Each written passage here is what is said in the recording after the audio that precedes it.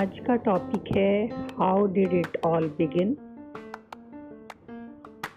सूत्र number 5, pure intelligence creates memory out of itself, the rest of creation projects memory as intelligence.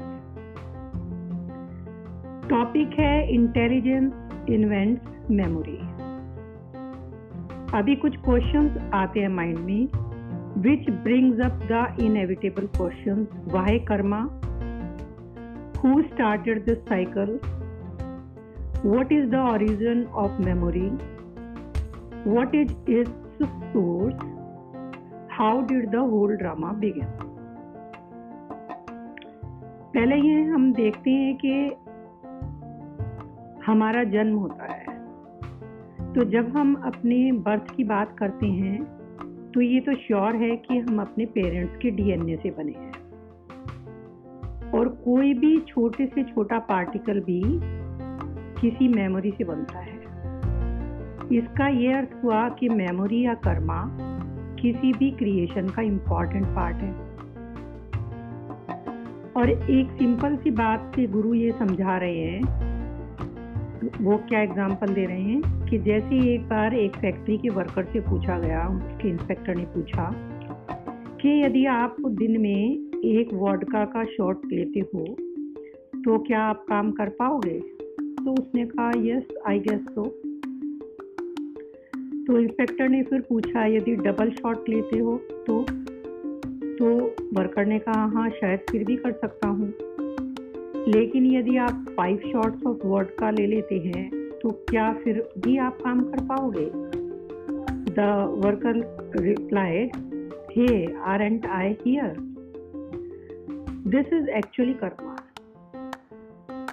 You have had a million shots of vodka. Now it is just your forefathers living through you, with same cues, the same triggers, the same reactions over and over again. Where are you in all this? You are as impaired by karma as one would be by 5 shots of vodka. ऐसी state में आपको और ज़्यादा activity चाहिए उनको handle करने के लिए। The greater the suffering for you. भले ही आपको फाइनेंशियल और सोशल सक्सेस मिल जाती है, बट देयर इज सफरिंग। अब क्वेश्चन है व्हाई? तो ये इसलिए है क्योंकि आप एक इन्फ्लुएंस के अंडर में काम कर रहे हैं। What is the point of this repetition, you might ask? जो ह्यूमन बीइंग फ्रीडम चाहता है, ये उसके लिए एक नेचुरल क्वेश्चन है। यदि आप बाहर के इन्फ्लुएंस से फ्री होना चाहते हो, यदि आप ये नहीं चाहते कि आपके दादा परदादा या मदर जो भी अब इस दुनिया में नहीं है, कैसे अभी भी आपको चला रहे हैं, you might wonder how to step out of this cycle. अभी यहाँ पे पहले लाइफ साइकिल कैसे स्टार्ट हुआ उसकी फिलॉसफी को देखते हैं कि मेमोरी का ओरिजिन किस तरह से हुआ। इस बारे में कई सारे मिथ्स हैं, तो अलग अलग मिथ्स के बारे में बात करते हैं। ब्रीफली यहाँ पे 3 मिथ गुरु ने डिस्क्राइब किए हैं, योगिक क्रिएशन के अकॉर्डिंग, बिग बैंग थ्योरी के अकॉर्डिंग और एडम एंड ईव थ्योरी के अकॉर्डिंग। सबसे पहले योगिक क्रिएशन के अकॉर्डिंग लेते हैं। योगिक क्रिएशन के अकॉर्डिंग ये शुरू हुआ एक इनफाइनाइट एम्प्टीनेस से। This is a dimension that has no memory at all. It is pure intelligence. इसका ना कोई फॉर्म है, ना कोई शेप है, ना साइज है, ना कलर है।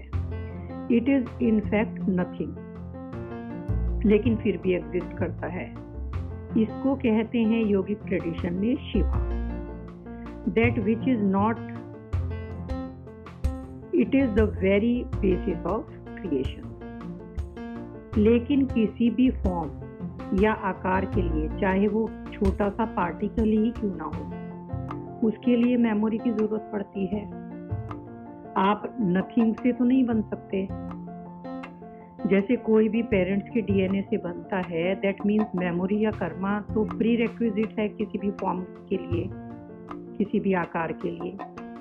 तो सवाल ये है, सबसे पहले ये कैसे हुआ बिना मेमोरी के? इंसान कैसे आया दुनिया में? The yogic culture personifies a certain concept, infuses drama into it and turns it into story.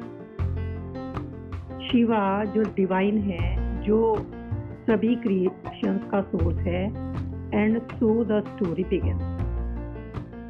Shiva the lord of creation किसी भी कर्मा या मेमोरी से खाली है, मतलब उसमें एम्प्टी है, उसमें कोई मेमोरी नहीं है।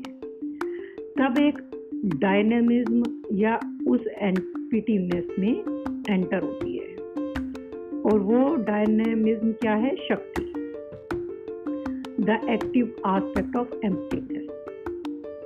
She approached Shiva and began to play with him. The human imagination sees the first karma as a sexual act, and so as she aroused him, he woke with a great roar.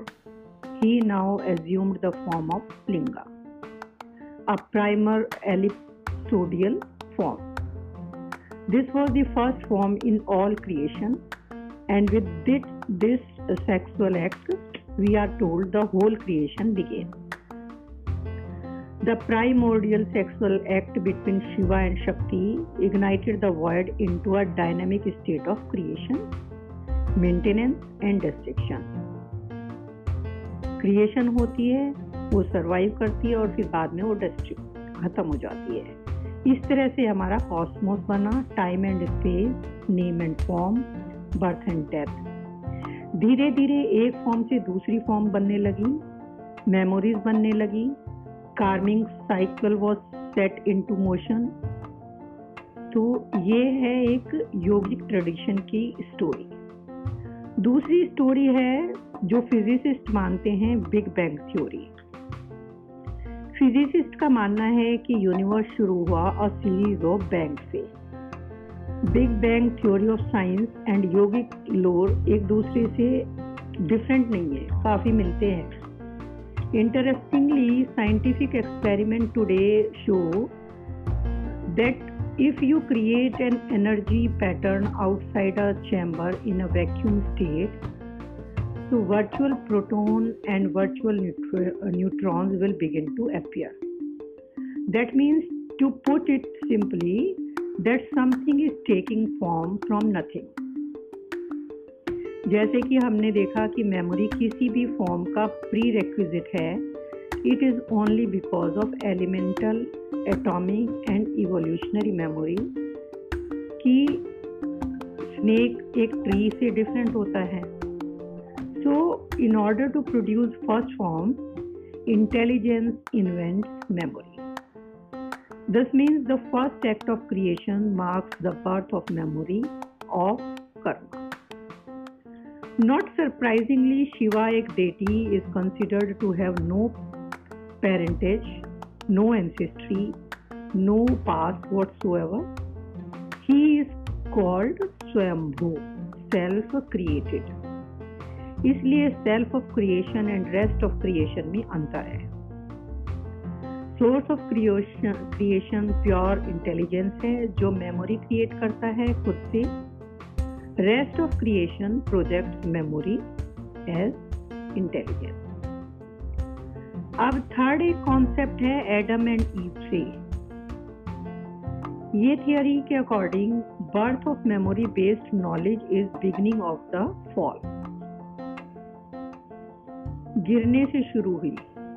It is with knowledge that Adam and Eve fell from paradise. या हम कह सकते हैं ये knowledge है that the trap begins.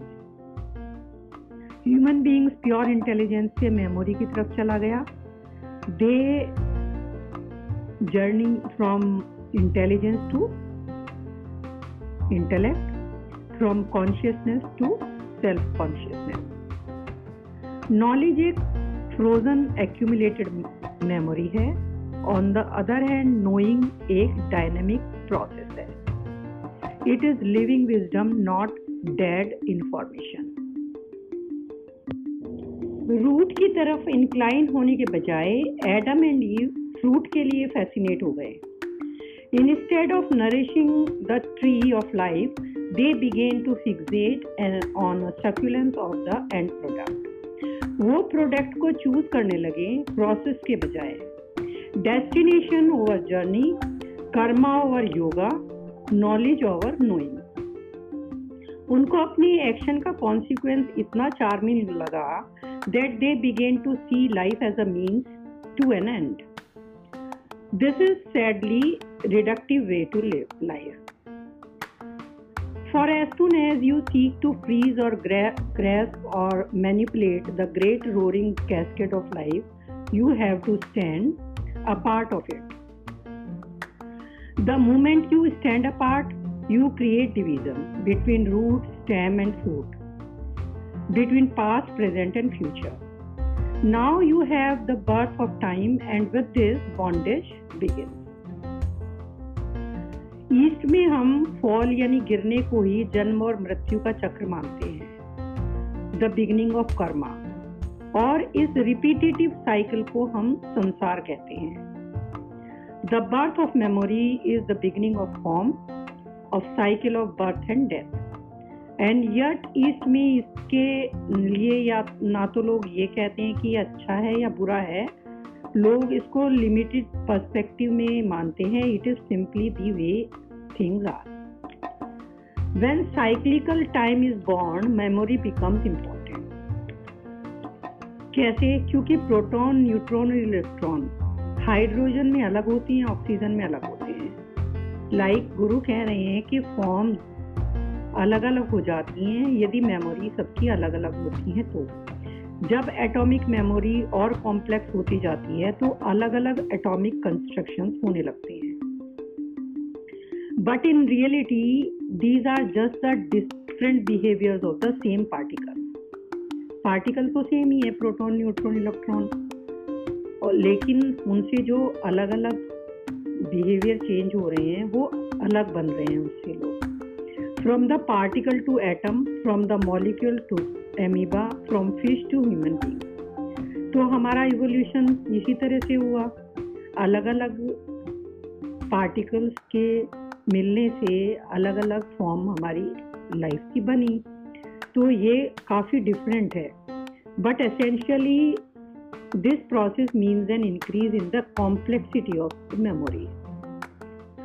Look at the utterly staggering diversity of creation, all made possible by the capacity of a primordial intelligence to create memory.